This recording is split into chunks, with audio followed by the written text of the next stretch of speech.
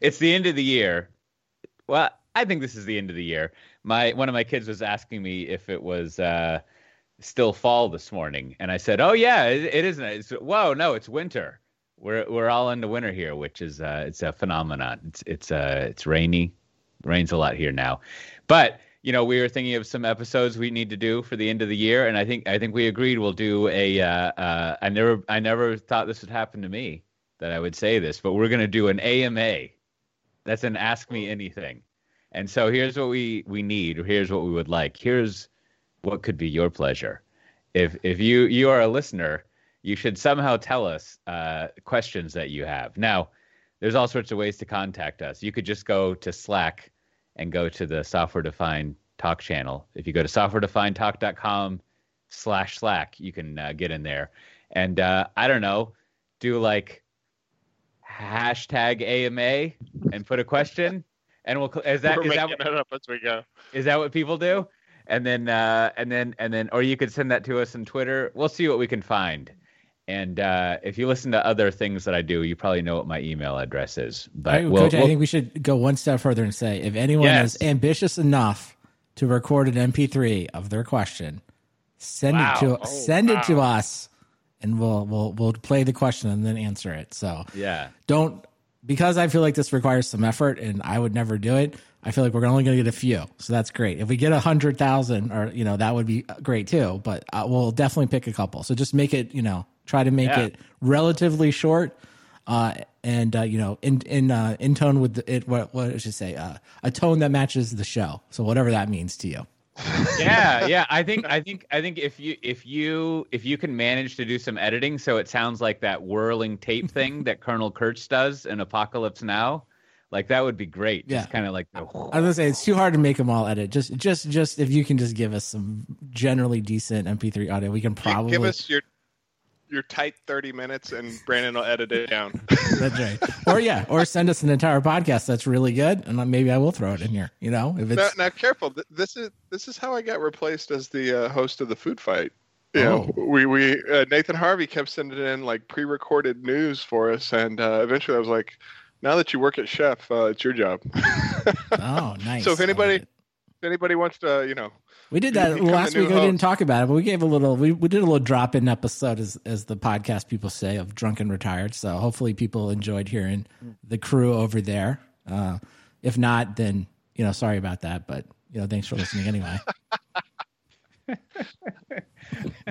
Well, I know everyone's. Before we get into, I think we got a couple of fun news items here. We'll see if we get to them. But I know everyone's been wondering what's going up with my iPad lifestyle. Now, I finally, you won't be able to see it because I haven't figured out streaming video, but I have the iPad here, and you can see I got it's like a laptop. I know. Now, just hold on. I got the Magic case thing with it. Oh, you see, and you got it. iPad here, keyboard. Yeah, very nice. Coach is holding up his laptop with his keyboard. This isn't the standard Apple keyboard. It looks like it's a different one. No, this is the keyboard. Oh, that that's comes the with one. I see.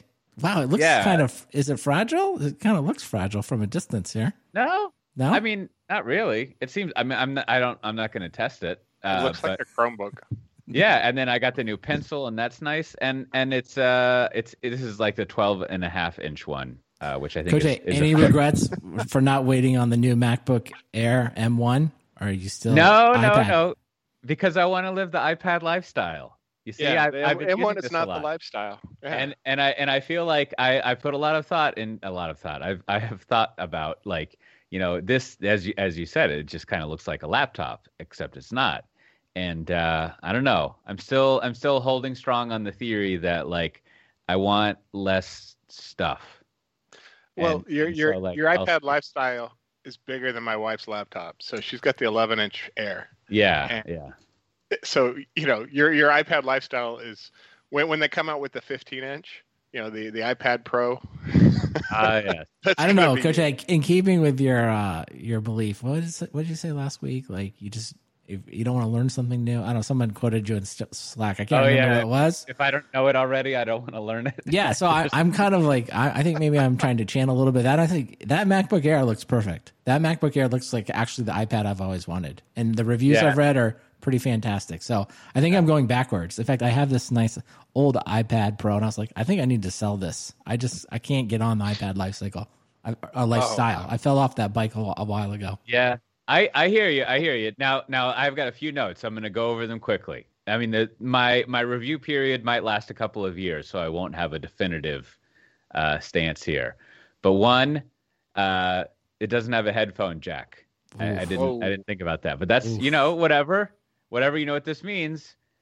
I'm using I'm all pro. I got my AirPods Pro. I'm pro up in here, so that's good. I like that, and I like the keyboard is really nice. Like it's actually like I've used it for several days now. It's actually kind of nice to have a all-in-one iPad keyboard thing. Like you can Alt Tab. They don't say Alt anymore, but you can Command Tab through things. And here's a fun little thing. On Mac OS you do. Do they say Command or Apple? Command, right? You can do a Command H to hide a window. You do the same thing on your iPad, but guess what the H stands for? Home. It goes to the home screen. See? Yeah. Whoa, funny, magic. And, also like the other thing with keys, I've never really used a keyboard with an iPad, but if you like hold down the command key, like all the apps bring up this little window that tell you the keys you can use with it. And I keep bobbing my head around, which is odd, but I do video editing in LumaFusion, which I've been doing on the iPad. It's very nice. It's good stuff. So I don't know. So far it's good. And I think have you made a Tanzu Daily on the new iPad yet? Yeah. I've made 2, maybe 3. All right. So everyone should go check it out. See if they can find a difference between the pre-iPad Tanzu Daily and the post-iPad Tanzu Dailies. Yeah. You have those deep listeners. They're like, whoa. It's like a director. 17. Like, don't directors sometimes move between film and digital? Like maybe it'll be that kind of transition. To be like, this is Cote in the digital period. His iPad period was totally different. Yeah. It was a restoration of his beliefs from a time forgotten. While we're doing the Turner Classic movies overview, I did all those little videos back on my paternity leave on my iPhone. So those may have a similar quality. I don't know. We'll see. I need to figure, if anyone has any recommendations, here's what I need. And then I can ongoing go over some iPad reviews in our life. But I need some photo editing app on the iPad, and just don't tell me Photoshop. That's because whatever. But I need like the photo editing software that like fits for my life, which is like Preview is pretty good, right? Preview does most everything that I want. But for example, I just want to be like, here's a picture of me. I want to cut it out, like magically select me. Yeah, and I want to crop out just me so everything's transparent. And then I want to put that transparent cutout of me on top of another photo. And Dude, MS Paint, man. Back to your roots. What about Lightroom? Isn't that the one the photo people use? Lightroom? Yeah, that's Adobe Lightroom. There's got to be some sort of iPad native thing. But I thought that was. I don't know. Is that Photoshop? Did I just give you the Photoshop answer after you didn't want it? And here's the thing. This is why I am asking, because like just with your reaction, I feel like isn't this just a thing that you can get? And I have looked at like 5 to 10 apps over the past year, and I'm just like, I just want to do a simple thing. I want to cut out my face in one picture and move it to another picture. And I challenge you, because I want to know the answer, to find an app that makes that really easy, right? Know.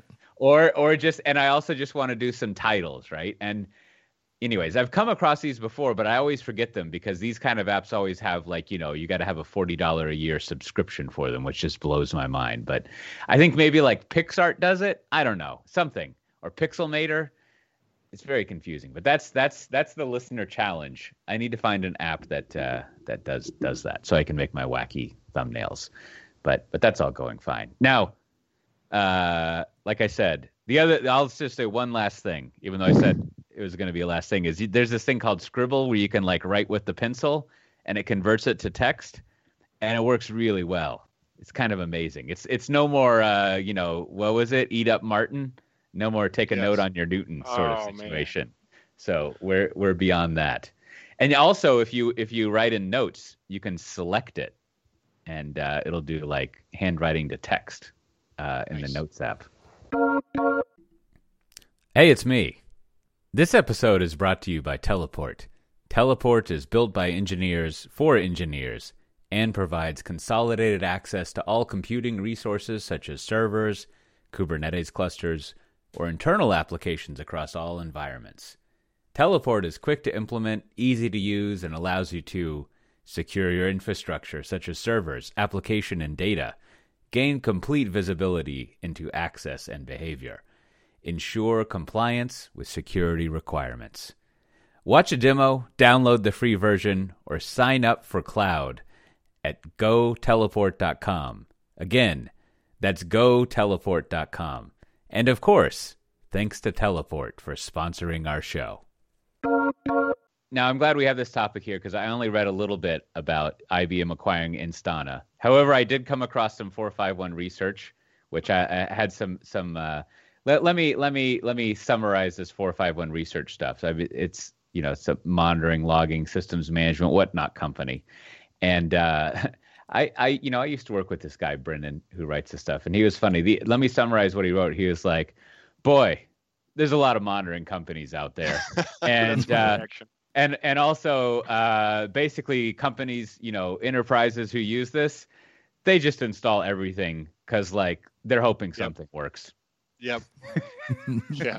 Which now that is not commentary on Instana or anything. It's just the state of state of monitoring, the monitoring world, which was. But it's hard not to do like a callback here to Tivoli, right? I was trying to think of like what really, I don't know, what I love your opinion, Cote and Matt. Like, I don't know what is the company that kind of kicked off this monitoring agent kind of thing. So I think of Tivoli in my mind, probably because I'm U.S. based and live here in Austin. So, you can't help but think of like, okay, this is IBM, if you will, trying to just go back to the well, have another great experience like Tivoli. I think Tivoli was a huge success inside of IBM as an acquisition. So I think that would be, what they're trying to recreate here. Is there somebody are they even before that big, though?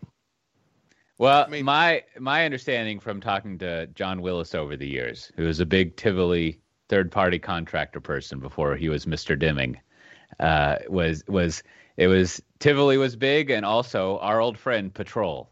Both of those were like very, very big into like I don't know if this is true, but my hagiography is that about Admiral Haig in the Nixon administration? Hagiography? Yeah, there you go. Is basically that like everything was kind of cool and probably CA was doing really awesome and BMC and everyone. And then all of a sudden like Windows becomes really big in the 90s and is everywhere. And then you just got like Wintel is everywhere and it's just like the first sprawl of that we know of. And it's just like madness. And so there's whole new market opportunity and just like we got to monitor this stuff. And then there you go. You get agents. You get your Patrol agent. You get your Tivoli agent, and then you go to town and you start monitoring that. But yeah, right. Willis was always telling me that like he would go in with Tivoli installs and he'd talk with people who are running Patrol and he'd be like, "Now let me get this right. I have to go with a CD to every single machine I want to install this on," and that opened the door for config management. Yeah, see, it's a vicious cycle. It is good. Yeah. Well, just to answer Matt's question here, so the news was, I don't know, I always say Instana. I don't know, maybe that's the first thing I need to learn how to say it. Instana. Well, they're German, so raised pronunciation. A total of $57 million according to Crunchbase. So, if we do our 10 times revenue kind of thing. It's like, well, if they were at that level, that premium, that would be and they would have been acquired for $570 million. A couple of things about the announcement that I noticed. Like one, they didn't announce how much money IBM spent. So that leads us to believe it's, IBM, at least in its finance people, feel like it's not material to the earnings going forward. Otherwise, they would normally come out and say that. So I think that means it's sub 1 billion, right? I mean, I think if anything over $1 billion for sure. And maybe it's significantly less, right? I feel like Instana. When was their last round of funding, right? So you can kind of read those tea leaves and get an idea. Like, was this company kind of just kicking along, and hey, we'll pick these guys up, tuck it into our product portfolio, or were they taking off like a rocket and they wanted to get them on the upswing? I don't know. Yeah, I mean, I would have said so they are on a Series C, and I'll try to figure out like exactly when the last time they did it. So they're definitely not young, at least by funding rounds. But I don't know. My perception, which may be wrong, was that the company was generally still on the upswing. And this isn't like kind of selling out because they've lost money, but that may be wrong because it's not a huge premium. The other thing I noticed in the announcement is that the person quoted from IBM is a senior vice president in the cloud and data platform for IBM. So the only reason that matters is that Red Hat was not mentioned at all. So this clearly seems to be, I know Red Hat and IBM are like, one company, but kind of two different, brands. But it does seem like this has clearly been bought by I would call it the data platform side of IBM. And so that means to me that they're going to run this as a standalone business, a little bit of Datadog envy probably that everyone has going. And they're going to try to go out and if Datadog's worth, I don't know what it is today, $25 billion, they probably made the case in their business case that like, hey, we can go out and build some multi-billion-dollar business around Instana. Or even protect their accounts, right? Because if you go into the enterprise, they have a software budget. And if you're IBM, you can say like, no, don't pay Datadog. We can, we can keep them out of this account by, giving you this Instana, even if they're not making much money. It's, they're getting a bigger slice of that pie. Yeah, re-roll some ELAs here. We throw Instana and try to get that Datadog. So that makes sense. I mean, I guess it was just I think another thing you could have seen if it had been done by Red Hat, we could say, well, maybe this is sort of like them trying to build out like Google bought Stackdriver a while ago, and it's like, hey, they wouldn't have monitoring. Yeah. But that doesn't seem like. It seems like it's going to be a standalone business, run inside the IBM brand. I would think it's going to be its own P&L, its own product going forward, and it does seem like kind of the number will be. At IBM and like all these companies, the more that the acquisition is, it means the larger your justification has to be to like do it. So nobody wants to take on. If it had been big, they would have slapped Kubernetes in the press release. Yeah, well, you just know because this is back to like 57 million. So we speculated maybe it's a couple hundred million, maybe it's 500 million, but. That kind of number, as you were getting to, Matt, is like you kind of make the case, we re-roll some ELAs and we package it with our current customers and we use our existing sales force, we can probably make that money back pretty quick versus like when you have to take on like a multi-billion-dollar acquisition, it means you signed up for a huge number. And that would mean a lot of career risk for anyone that signed up for it at IBM. So, interesting to see what it is. But I don't know, maybe be interested. We'll see if people comment in the Slack if Instana is like still on the way up or is it sort of plateaued? Because I can't say I've heard a lot about it, so maybe I'm just kind of I can't say I've heard of them, but I'd never heard of. No, I've heard of them, but I don't hear about people using them as much as I hear about Datadog and some of the others. I think I just like, Instana, it's like cool name, sounds like it does cool stuff, but maybe everyone's using it. I don't know. That part I don't know. I just don't see them nearly as much as Datadog. It's got distributed tracing. Oh, that's catnip. I wonder how they do that. Distributed tracing is always fun to see how people, throw an agent or a sidecar into all your stuff and yeah, that's true. Yeah, I guess that if you do think Kubernetes does add interesting new ways to do distributed tracing, because the problem is always like distributed tracing is easy if the trace you want is identified with a GUID at every step that you can collect data.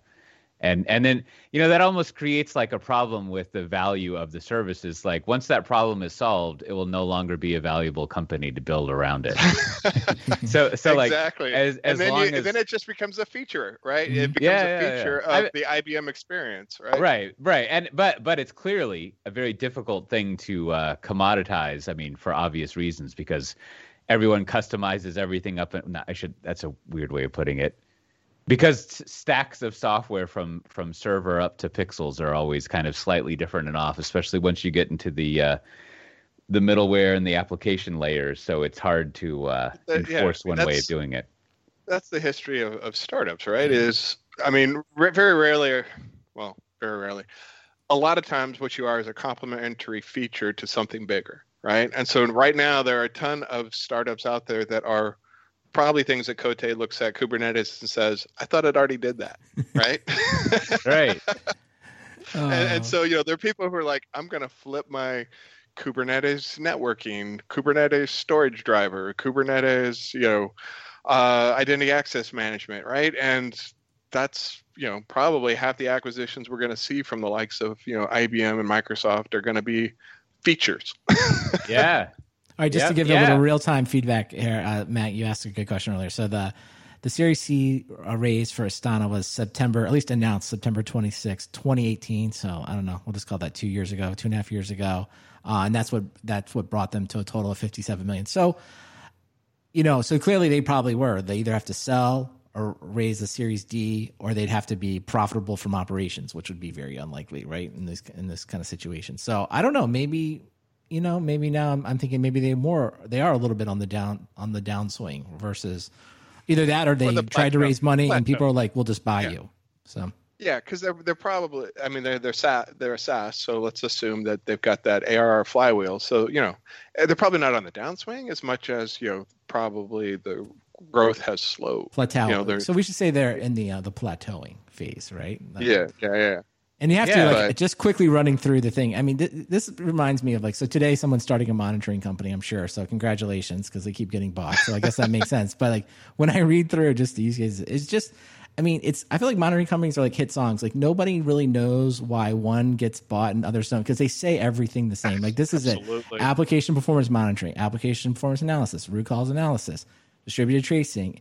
And then of course they have APM for containers, APM for microservices. Like literally there are probably 20 other websites that have all of this same exact copy on it, almost identical. So I don't know. I kind of come back to, and again, congratulations to Astana. And of course, I've only worked at one of these systems management companies that got bought. All the other ones I've worked at have not gone well. So I don't know. I don't know why. I always thought it was kind of. But we know that the space is like, what are you doing? It's like, this time we're doing it in green. I know, right? It's always the same. It's just always break out your SNMP and pull back your data. It's just, I don't know. Yeah, so. yeah. I think having they got some nice PDFs and some overviews on their blog of high level overview of how things work. And I think to add to this, it's the same old thing in a good way. Is just like, as we're fond of saying, when it comes to innovation in systems management and monitoring, it usually happens at startups and big companies acquire them. That's just the way stuff works. I think here we have some innovation in doing our favorite thing, monitoring and whatnot in Kubernetes stuff, and that's great. They did it. Now and then to the wry tone we have about all of this is like, you can't just say in the press release they monitor Kubernetes stuff and we needed that, so we bought it, right? Like you gotta spice it up a little bit, but that's fun. I don't know. Maybe I'll look at those PDFs when I have the day off tomorrow. We'll see. Today's show is sponsored by StrongDM. Working from home, managing a gazillion SSH keys, database passwords, and Kubernetes certs? Meet StrongDM. Manage and audit access to servers, databases, and Kubernetes clusters, no matter where your employees are. With StrongDM, easily extend your identity provider to manage infrastructure access. Automate onboarding, offboarding, and moving people within roles with the click of a button. Trusted by companies like Hearst, Peloton, and SoFi to manage access, you have more control and less hassle. StrongDM. Manage and audit remote access to infrastructure.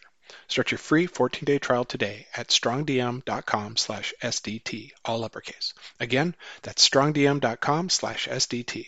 No credit card required. And of course, we thank StrongDM for sponsoring our show. So you were watching some of the KubeCon stuff, right, Brandon? Is that right? I did. I watched the keynotes yesterday. So Wednesday's keynotes, I watched them all. It was quite the experience.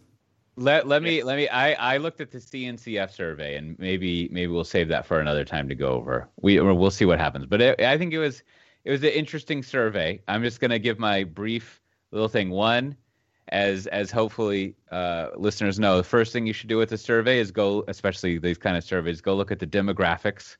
And I forget the exact amount, but there's a significant amount of people from the tech industry. Versus other industries, versus agriculture hitting up on the Kubernetes. Yeah. And I should have brought this up, but there's, because I also read the Puppet DevOps report thing somewhere, and they also have, it's less from tech industry, but anyways, it doesn't invalidate anything. There's no my hair is a bird situation with your demographics, but it does, especially with the CNCF one, when you read through it. depending on what you want to be true or not, it allows you to kind of run away from or run towards those things, right? So, I think there's some great findings in there that are interesting, especially when it comes to dilemmas and blockers and stuff that people have. That's always interesting. But just keep in mind when you read it that there's a significant chunk of people who are tech people versus like, I don't know, a bank. There's a lot of bank people. Banks are second, I think. Man, banks are where it's at though. Like, they're going to have all your monitoring tools. They're going to have every tech. They're big. Yeah. I mean, to put it in another way, maybe this isn't always the case, but when I see tech company, I treat that as like, boy, I've almost forgotten your early majority and early minority. What are the two things above the cliff? You got like the early adopters. Okay, your early adopters. Yeah. You got your early majority, late majority, and laggards. Yeah. Right? Yeah, but there's two whatever it is. But you've got tech companies usually are like willing to try out new things and go for it more than others. But it's a fine survey to look through. Also, I'll just say the Puppet DevOps one. There's a lot going on in that one too. That one's kind of interesting. But Brandon, what'd you see from the KubeCon? All right. Well, first I must go back and correct myself on crossing the chasm. So it's innovators is first, early adopters is second, then the chasm, early majority, I knew it. Late majority, and then laggard. So I think I missed innovators, who I think you were just alluding to as probably that's what tech companies were. So and here you go. It's the CNCF thing. 56% came from software/technology organizations, so that's a big amount. But again, it's fine. It's a self-selecting group. It's cloud native, right? No. And again, I'm not trying to be all like no one needs to tweet at us about like how things are cool because it's cool, but it's important for things like if because I was reading through this and I know I'm interrupting you, Brandon, but I was thinking like, I can imagine using this like, container adoption has risen by 80%, when you're trying to get people to buy your stuff. But like, you got to be cautious because it's like among tech companies, a lot of that, it's like the demographics are not quite the same. If I go to like an agriculture company, I'm like, container adoption is way up. And they're like, I don't know, buddy, in agriculture, maybe not. But so it's good to look through it that way. But I think it also like helps you understand more of I don't know. All right, but what about, on this, they flashed up, one of the things they flashed up at KubeCon in the Red Hat session, they flashed up commits by like the different companies. So obviously number one's independent. We don't know anything about that. So a lot of them you'll recognize, but a couple that surprised me. Target was there on the list, which I thought was interesting. Nike, would you expected them to be on there? I don't know. Nordstrom rather is on there, and then Walmart. So all fairly large companies, I assume, are building out pretty significant e-commerce platforms, and then the rest are all like Lyft, Uber, Spotify. You'd expect all of those as well. So so maybe the one thing that we can change on there is that some of the each of those companies has they send a lot of people to DevOps Days talks too. So they get the staff for it. So there's maybe a couple names that you maybe wouldn't immediately jump to mind, but when you think about it, it does make sense. So just on CNCF, so I did go to the virtual show. I have really only been attending kind of the hyperscalers, quote unquote, AWS, Azure, Google, VMware. I know you're not. I've been kind of going to those keynotes. So this was a little different, right? It's kind of the first open source, kind of more generalized conference. So they had the kind of this virtual lobby. Now they did struggle a little bit. They had quite a bit of kind of buffering issues. So I think they had 20,000 people on the live stream. Wow. And so the way it worked was because like, when you watch like a vendor do it, now this makes sense to me because I hadn't really thought about it, but you think about it, it's like a vendor. All the vendor videos I've seen this year are generally very well done. Apple leading the way, but the VMware one, I'm sure the AWS one will be good.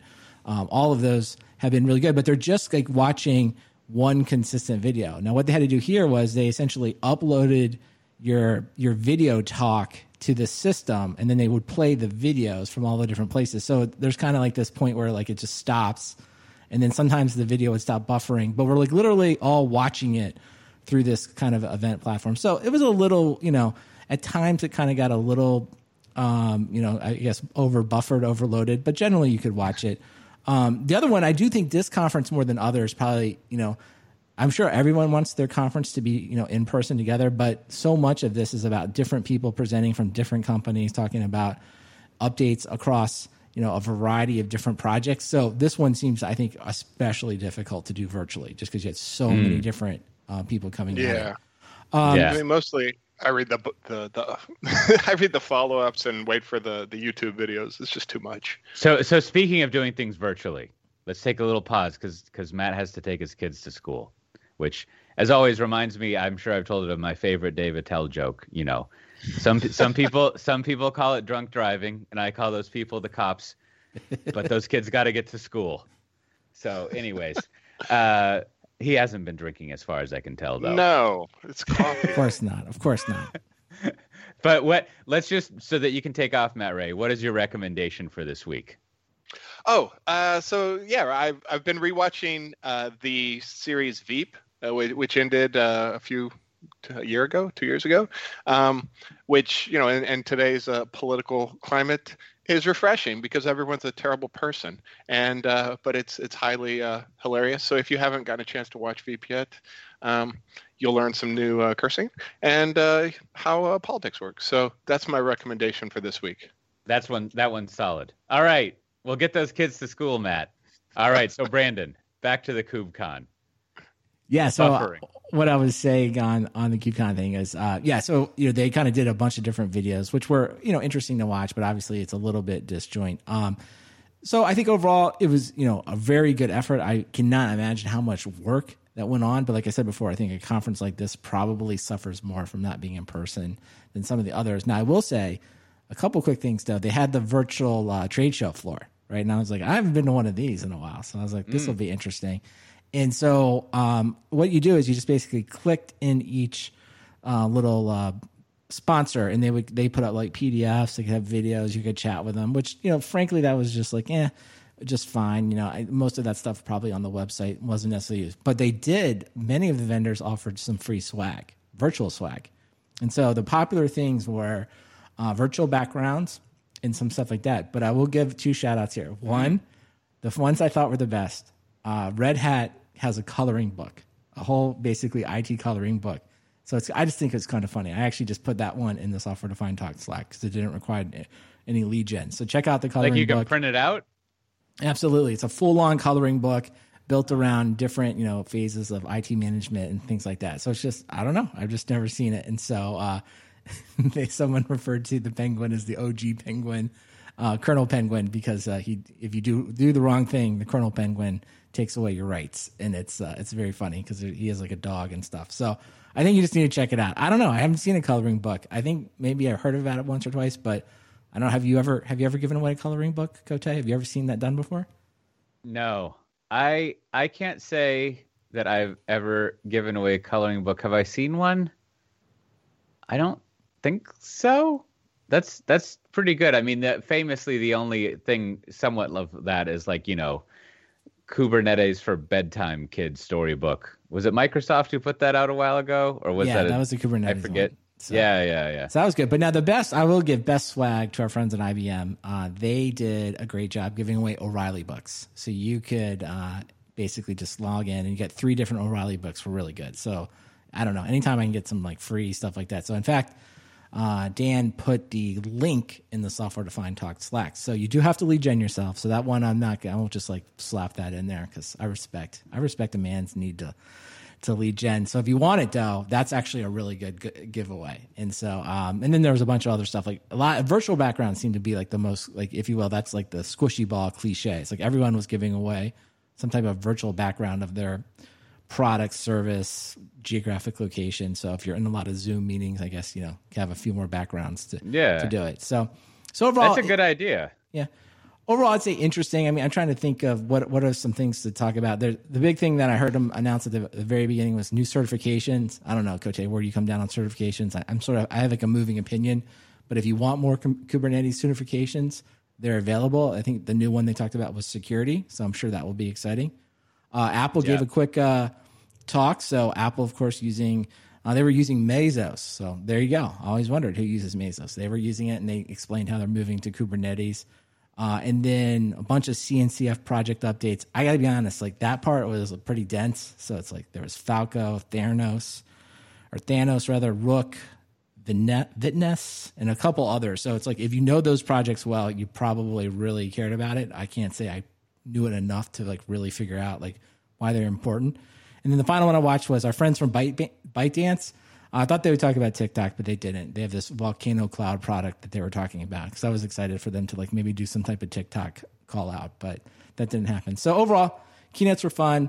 There's a bunch of things that'll be available online. It probably is the kind of conference that you can consume once they put all the videos on YouTube. That'll probably be the fastest, easiest way to do it. And if you care about those projects, there was a ton of information about, the various maintainers and things like that. So check out all the stuff at CNCF. Yeah, there you go. Virtual trade floor. That's good stuff. Yeah, I saw there's all sorts of news around that too, announcements and people to wade through. So that's fun. So my dog has been distracting me. She's got terrible breath. You ever have that problem, dog with bad breath? It's hard to figure out what to do about that. I can't even get my kids to brush their teeth thoroughly, much less let alone a dog. K9. Yes, very difficult. Yeah, that's no good. Well, I had a seemingly, I was in our nonsense section, but we make reference to this Matt Iglesias guy every now and then, and he launched his own Substack newsletter. And I have you looked at this yet? I just know of it. I haven't like subscribed or anything. Is it good, bad? Like, what is your opinion? So I had two things to say. I mean, one, sure, if you like his stuff, it's good, right? You can pay $80. It's $80 a year and get like everything, which I paid for that instantly because I like this guy. He's fun, and I listened to him read his book recently. And so I don't know if you've ever had this experience where you've heard an author read their book and then you go to read subsequent stuff that they do and you're like, whoa, I can totally hear him reading in my head.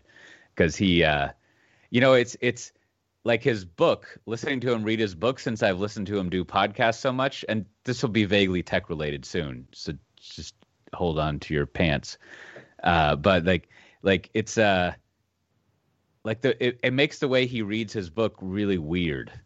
Like, because I'm used to like what his natural voice is and how he talks normally, but then it really calls out his distinct writing style, which is very distinct if you've heard him talk in podcasts. But anyways, so there's two things. One, it's funny because he came up. Do people say that still, Brandon? Came up? Sure.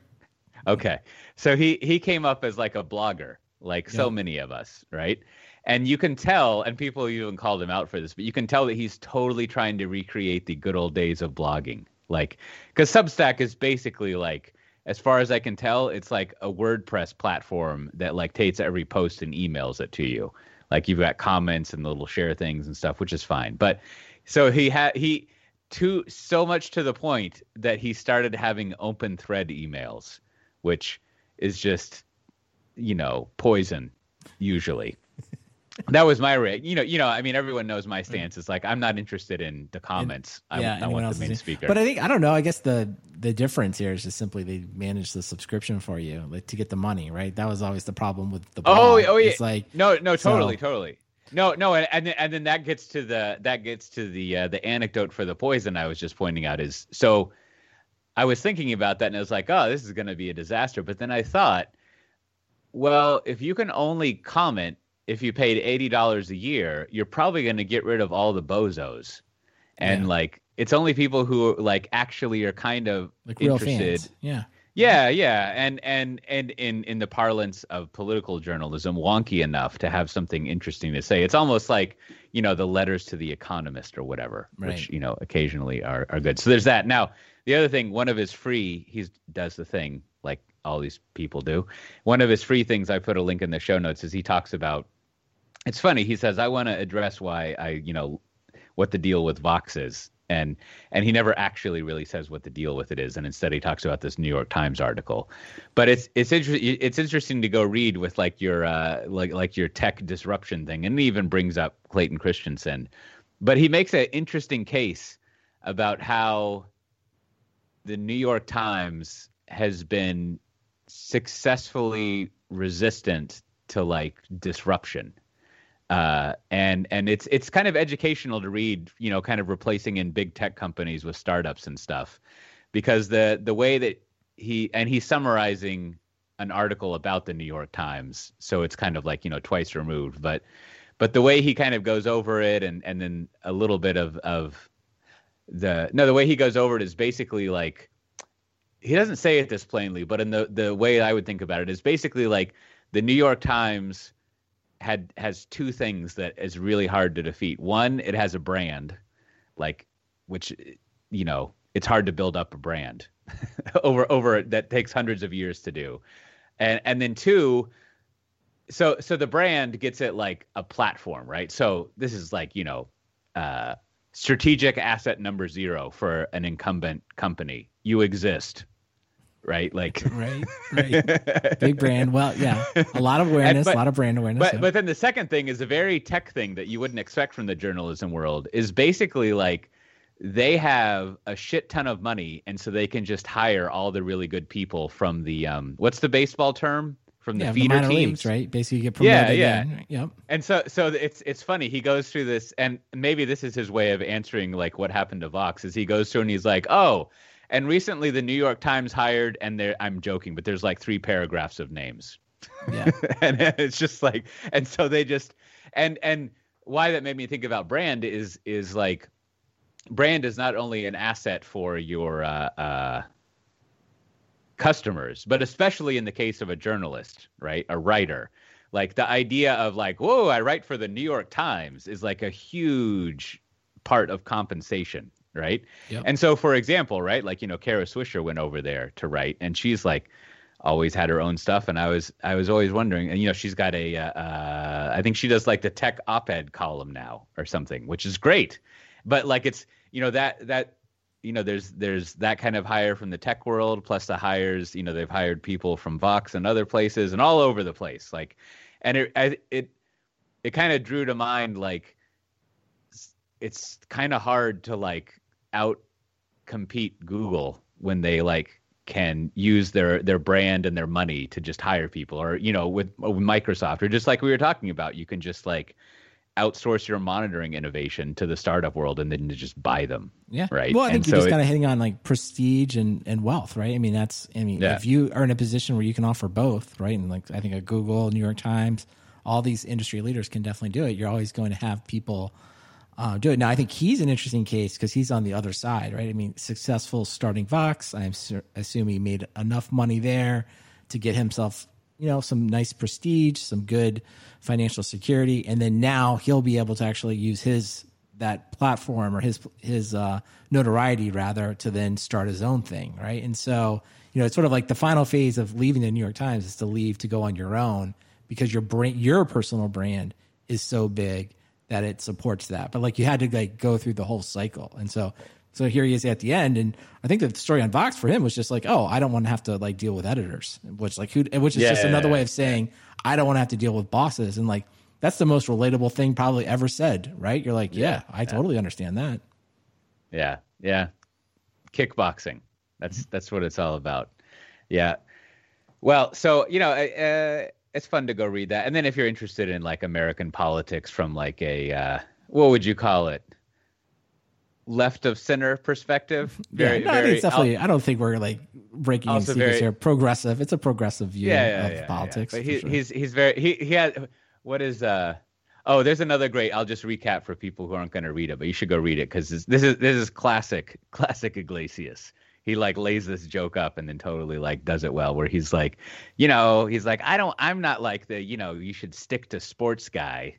Right. But, there's all this turmoil, and he quotes this PS5 review where someone suddenly starts talking about American politics and how people, because of the way things have been going, they won't have much disposable income to like buy this great PS5 new gaming platform. Mm-hmm. Yeah. And so Iglesias is like, I don't want to be I'm not the stick to sports guy. But the problem with this is that it's bad analysis. And then he spends several times, he's like, if you look at the charts, because people aren't going out or taking vacations, they actually have a lot more disposable income and their debt is being paid off more. So the fundamentals of his analysis are flawed, regardless of the annoyance of it. And it's just like, man, so good. It's got these two charts that it's like there may be reasons why things are terrible, but actually people can afford. Well, I don't know. I don't know how many people in this audience we have that maybe have like a liberal arts education and like became great writers. But clearly the way to make money with it. I think Matt Iglesias is one. There's another newsletter I really like, although the person's name escapes me right now because he's on from Bloomberg. He's on parental leave right now. So he writes it. But there are basically people that came out with strong liberal arts educations. And I heard one of Matt Iglesias' editors talking about it, and I guess he's evidently extremely quick at like churning out a column. So like for him to write, I guess, a daily newsletter is he can, I mean, one, you got to be able to write fast and write coherently. And, sure, maybe we all think you can do that, but like, I don't know, if you have to do it every single day, I think few people can do it well. So for all those people that got a liberal arts education are really good at that, your future is Substack. Go get it. Yeah. I got to sign up for that. Yeah. It was also making me think like, when are these people going to come try to poach me? I need some poaching. They got to stroke my ego. You seem like you of all the people, I think Substack's calling your name, Cote. I don't know. Yeah. You've long been trying to do something like this in many attempts. So I'll look forward to the day that I'll be the first subscriber to your Substack when it's ready. I did. I think it was maybe a week before last. I tried for a couple of weeks. I tried doing a daily version of my newsletter, and I got one piece of feedback. I got an email from someone who was like, "Whoa, that's a lot of email." I mean, it was nicer said than that. But like all these things, if you try to, I have found that if I more or less don't do something daily, I don't do it at all. Yeah. If it's not like my core paid for job, so it's hard to keep up with, but it is nice. So yeah, it'll be fun to see how that goes because it is man, blogging sure was nice. Well, there's a lot. We should give Ben Thompson and get a shout out to him. I don't know if he invented it, but he sort of popularized this newsletter concept. Yeah. So it all started with a tech blogger, and I'm sure there's a bunch more that are getting ready to go. But fear not, listeners, this podcast for the foreseeable future, it's going to be free. Don't worry about it. We got you taken care of right here. Well, this is going to be related to my recommendation. But first, Brandon, do we have any software-defined talk bureaucracy to go over? We do. Longtime friend of the show, former sponsor of the show, and a great Slack participant, Michael Neal from Australia. He wrote in and he said he wanted some more stickers. And he said he needed a bunch of them. And the places he's going to put them are the following: his robot vacuum cleaner, his mountain bike helmet, his electric hedge trimmer, and his electric lawnmower. I guess they don't have the gas stuff over down under. So that was fantastic. This is some of the best use of stickers. So I sent him 10. So if you have any of those items, or if you have other great ideas about where you're going to put your software-defined talk stickers, and you either need some because you've never gotten them, or you need more because I have plenty. We have tons now. Just send me your postal address to stickers@softwaredefinedtalk.com and include your postal address, of course, and I will be happy to send you a whole bunch of stickers anywhere in the world. Also, last week the recording was slightly delayed as I thought my Mac had been taken over and it was all over. I thought I had gotten some tremendous virus, but I learned that last week the reason I could not open my applications is that there's this Mac problem where that basically all your apps have to be, if you will, signed, and then they have to go get checked to make sure that they're signed. So evidently many people had this problem. So there's a bunch. I'll leave the link in here, but a friend of the show, longtime Slack participant, Jordy, recommended Little Snitch. So Little Snitch will show you like what's using bandwidth, and you can actually just turn it off. And that was the fix, was that if this happens to you and Apple can't, if you will, sign your apps, you just basically block Apple so it times out, and then it'll let you open your apps again. So hopefully that's all fixed. I didn't even know that this was happening, that this actually went on. So that's why I actually wanted to put it in the show. So thanks to Jordy and thanks to Michael for their suggestions. Oh, so it'll tell you like network consumption. Yeah, it will show you by network consumption, by apps, and also let you turn off things, right? If you want to start blocking an app. So Matt Ray had to go, but like this would be great for like Matt Ray if you're like worried about spyware. which honestly I'm not that worried about. I'm actually just worried about this is just the operating system. I had no idea this went on. So I would recommend this. Just run Little Snitch to have a trial mode. If you just run it for a couple hours, you'll be shocked at like how. I mean, I think everyone on this listening to this probably knows that there's a lot of phone home requests. You're probably familiar with that concept, but seeing it on a map, you're like, wow, man, there's a lot of stuff coming out of this computer that I didn't think about. So definitely check out Little Snitch, and then you can buy it. I guess it's like $49. So I don't know. Maybe that's pricing. Maybe that's cheap. You decide. $49. What? That's right. All right. Well, all right. Well, I've mentioned it already, but if you want to get the show notes for this episode, you can go to softwaredefinedtalk.com/272. You should join us in the Slack channel and talk with us there and stuff. Now, remember, in a couple of weeks, we're going to do the old Ask Me Anything of the three of us. And so send in questions. And I like that the AMA phrase doesn't have "and guaranteed answer." Free to ask. No, we cannot. We can definitely not guarantee answers. So if you have any questions or you've been curious about things, then you can ask them now. And just don't send questions to my dog because she gets enough attention. She doesn't need more of that. But so with that, Brandon, no, we heard Matt's recommendation, which was solid. How about you? What do you got to recommend? Yeah, one more listener shout out that I just went over this. So one of Michael Elvis. Anyway, he did a talk for All Day DevOps. So he's been a long time listener of the show. So you can definitely go watch his talk. I think it's called 4-Letter Words. And only thing I'm going to say about it is like he advises you to turn down. He gives you advice. Says, turn down your volume right now. Do it. Actually do what he says. Listen to him, and then you can listen to his talk, and you'll understand why. So that's a recommendation. I got to go check that out then. Yeah, definitely do it. But he's going to say something like, turn it down, and I'm serious. And I was like, what do you mean turn it down? But then I was like, oh, I get it. So as far as my recommendation, latest show I've been watching here on HBO is The Undoing. It's a Nicole Kidman, Hugh Grant kind of crime thriller mystery. It's a short 6-episode miniseries, but I like it. I don't know. It's just kind of captivating. So if you're looking for something to watch, a mystery to unwind, if you will, check out The Undoing on HBO. So I have. Let me ask you. Got a couple minutes, Brandon? Can I ask you something? Sure. I listen to a lot of podcasts, and they watch a lot of TV and movies and never talk about books. Yep. And I had this thought in my head. Now this is the Merlin Mann universe of podcasts, all those, and I was thinking,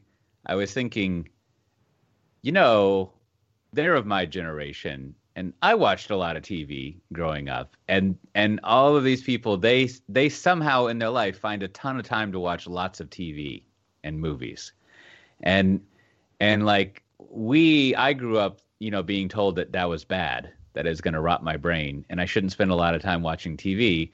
But then, like most people I know, turned out okay, and they all watched a lot of TV. And then, in fact, these people doing podcast stuff, it's sort of like, they're okay, and they talk about TV all the time, and it's fine. And so it's sort of like, as we knew at the time, the ones whose brains were being rotted, like it was totally fine. Our brains were fine, and we turned out okay.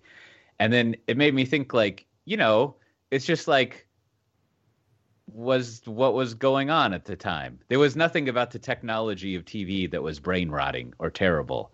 And the reason I was thinking through that is like, and so that's probably the case with these fucking iPads my kids never get off of. Is like, they're watching these absurd like YouTube things and playing Ark and stuff, but like, I don't know, it's just like what they do. In the same way I just used to watch like Three's Company and Night Court all the time. It's not like it caused any problems. And so similarly, like, yeah, so it's if people are talking about and watching TV all the time, I don't know. Isn't this just part of getting over like parental guilt? It's like, because I mean, I think all parents, like, I'm sure you're getting plenty of progress reports about your children at school, and you have some diagnostics, and it's like, I think maybe this is what people don't say. It's like, that's really what you should be looking at. It's like, are they progressing, as their cohort should be? Are they making the necessary developmental milestones? And there's always going to be, every generation, right? Whether it's radio or music or TV, it's like there's always going to be the new thing. It's always going to be quote unquote bad for the young people or the kids. But as long as like you kind of keep it in some level of moderation, things will be fine, and you help your kids meet their necessary development milestones, it'll be fine. But I just think all of these things always just come back to the same thing. It's like, you're doing something different than I did in my childhood. Like, we're kind of okay with TV because we're around it so much. In fact, I don't even hear people like in the parent group, I don't hear people complain about their kids watch too much TV, which was the common, I think, complaint in our generation when we were coming up. But now it's more like, oh, they're on screen time, iPads, or gaming is too much. And I'm like, I look at what these kids do in the games, Roblox and Minecraft, like some of the super creative. Some of the things I've seen my son firsthand in his group create, like, them playing in virtual worlds and building games has been phenomenal. So I even go all the other way. I'm like, I think some of this stuff is some of the most creative ways. It's like, why would you want to sit down with one box of Legos and try to like replicate one thing when you can build a virtual world that's limitless, that you can fly and just, do anything you want? Like, that is a ton more exciting than Legos. So I don't know. I kind of come down on the period of like, hey, you'll know if the teacher will call. If there are problems, the teacher will call. You will know. Otherwise, you're fine. It's like my therapist told me recently about if I ever worry about my performance at my job. He's like, at your job, no feedback is good feedback. Just keep that in mind. I don't know. That sounds like a guy. Sounds like a therapist that's not worked in corporate America right there. Yeah. Yeah. Sometimes feedback means you're on the list. You're on the list of the could be. Yeah. But most of the time, I agree. Most of the time, it's that's good feedback. Yeah. So last question on this screen point. So Brandon, should I be spending a lot of time playing games with my kids, or can I kind of keep that on the low level like it currently is? Because boy, they would just love it if I played games with them all the times. But I'm just like, I would play the games, play the games that you like, or the things that kind of interest you. Like, I think you should develop some joint interest, but like, there's a point where, some of their games and some of the stuff I think is like, in fact, I find, again, another thing that people are sort of, I guess, have to decide what age, like letting my son, especially in this time of this pandemic, right? Letting my son play games with his school friends together is some of the best socialization that they do, right? Because I like when they're doing that, because they're like collectively solving a problem. They have a chance to kind of interact and be silly. That's not in a school setting, and it's very safe now, true. Right? Because of the pandemic. So I'm all for that stuff. That's a good point. All right. Well. Speaking of TV, I have two recommendations. One of them is I watched that Ted Lasso show on Apple TV because we're trying to live the iPad lifestyle here. Yeah, so I got the Apple One bundle. It's a good show. You should watch it. I think it's nice. It's insanely funny. Every now and then it's eye-rollingly sincere, but not really that bad. But it's actually incredibly funny. It's very well done. And then also, speaking of independent people and Ben Thompson and stuff, I don't know, I forget why, but I signed up. This is $30 a year, Brandon. Oh, man, this great unbundling is really just gonna like suck my wallet out here. But I signed up for the Dithering podcast, which has Mr. Markdown and Ben Thompson. I think it's 3 times a week for exactly 15 minutes, and they talk about something. And man, it's perfect. Like it's not perfect exactly. It doesn't talk about any of the tech stuff that we talk about here as our main topic. Of course, it's all just like, Apple and Facebook and all that kind of stuff. I'm sure when AWS has their big thing, like, that's when Ben Thompson comes in and does his like enterprise infrastructure. Yeah, that's always that's the annual episode where we criticize him for not knowing enough, right? That's what we stand above him in that moment. Yeah. As they say, game laughs at game. Yeah, and we should just let everybody know it's John Gruber is the other host. John Gruber, right? And he's right.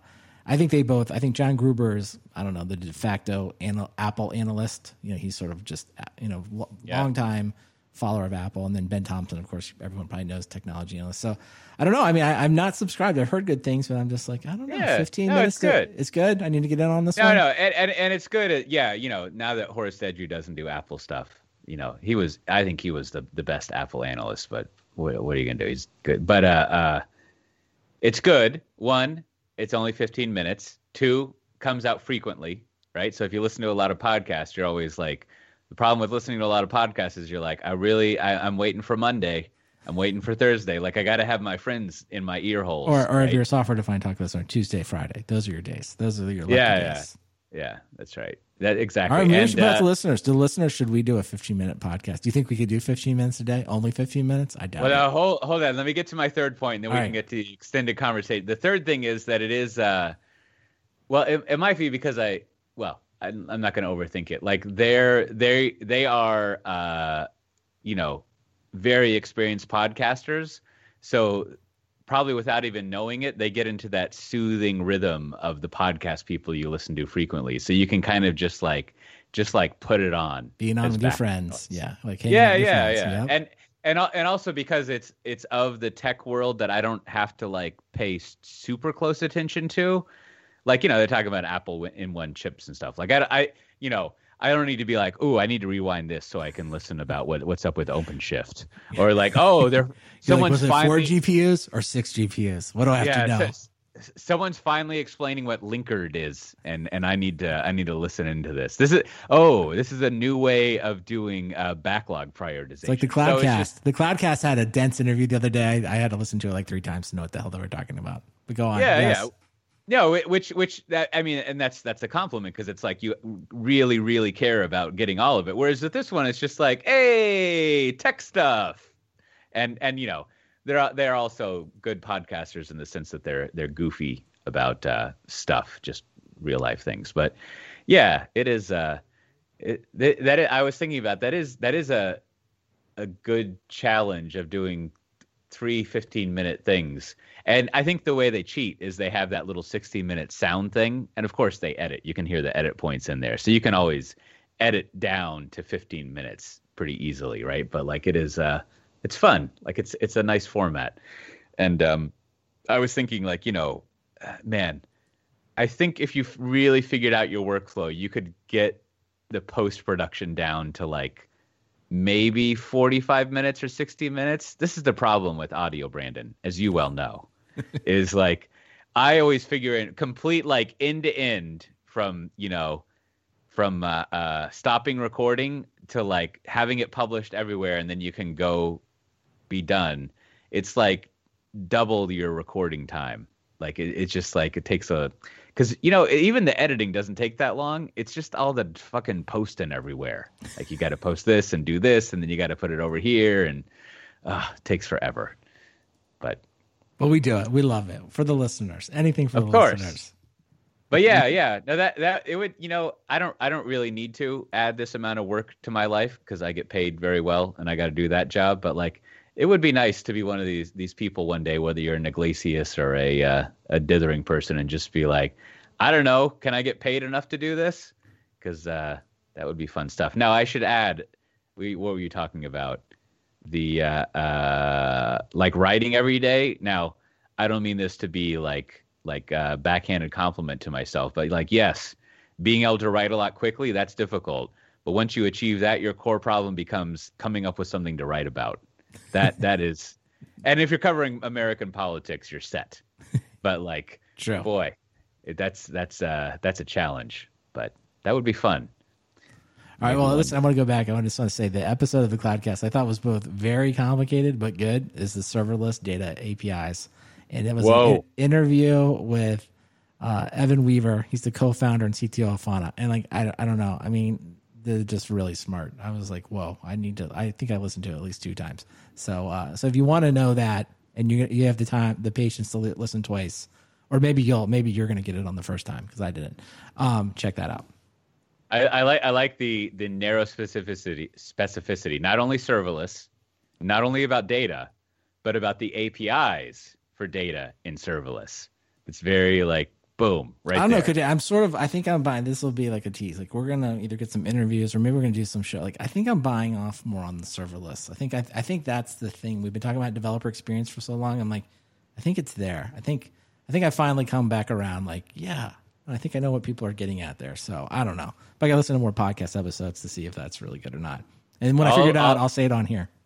All you got to do is dust off your Wardley maps, and they all point to serverless. Is what I remember. Yeah, right, sounds good. They're all there. All right. Well, as always, this has been Software Defined Talk. You can get the show notes for this episode, all the stuff we mentioned, at softwaredefinedtalk.com/272. And with that, we'll see everyone next time. Bye-bye. Please edit this part out. I just lost my train of thought.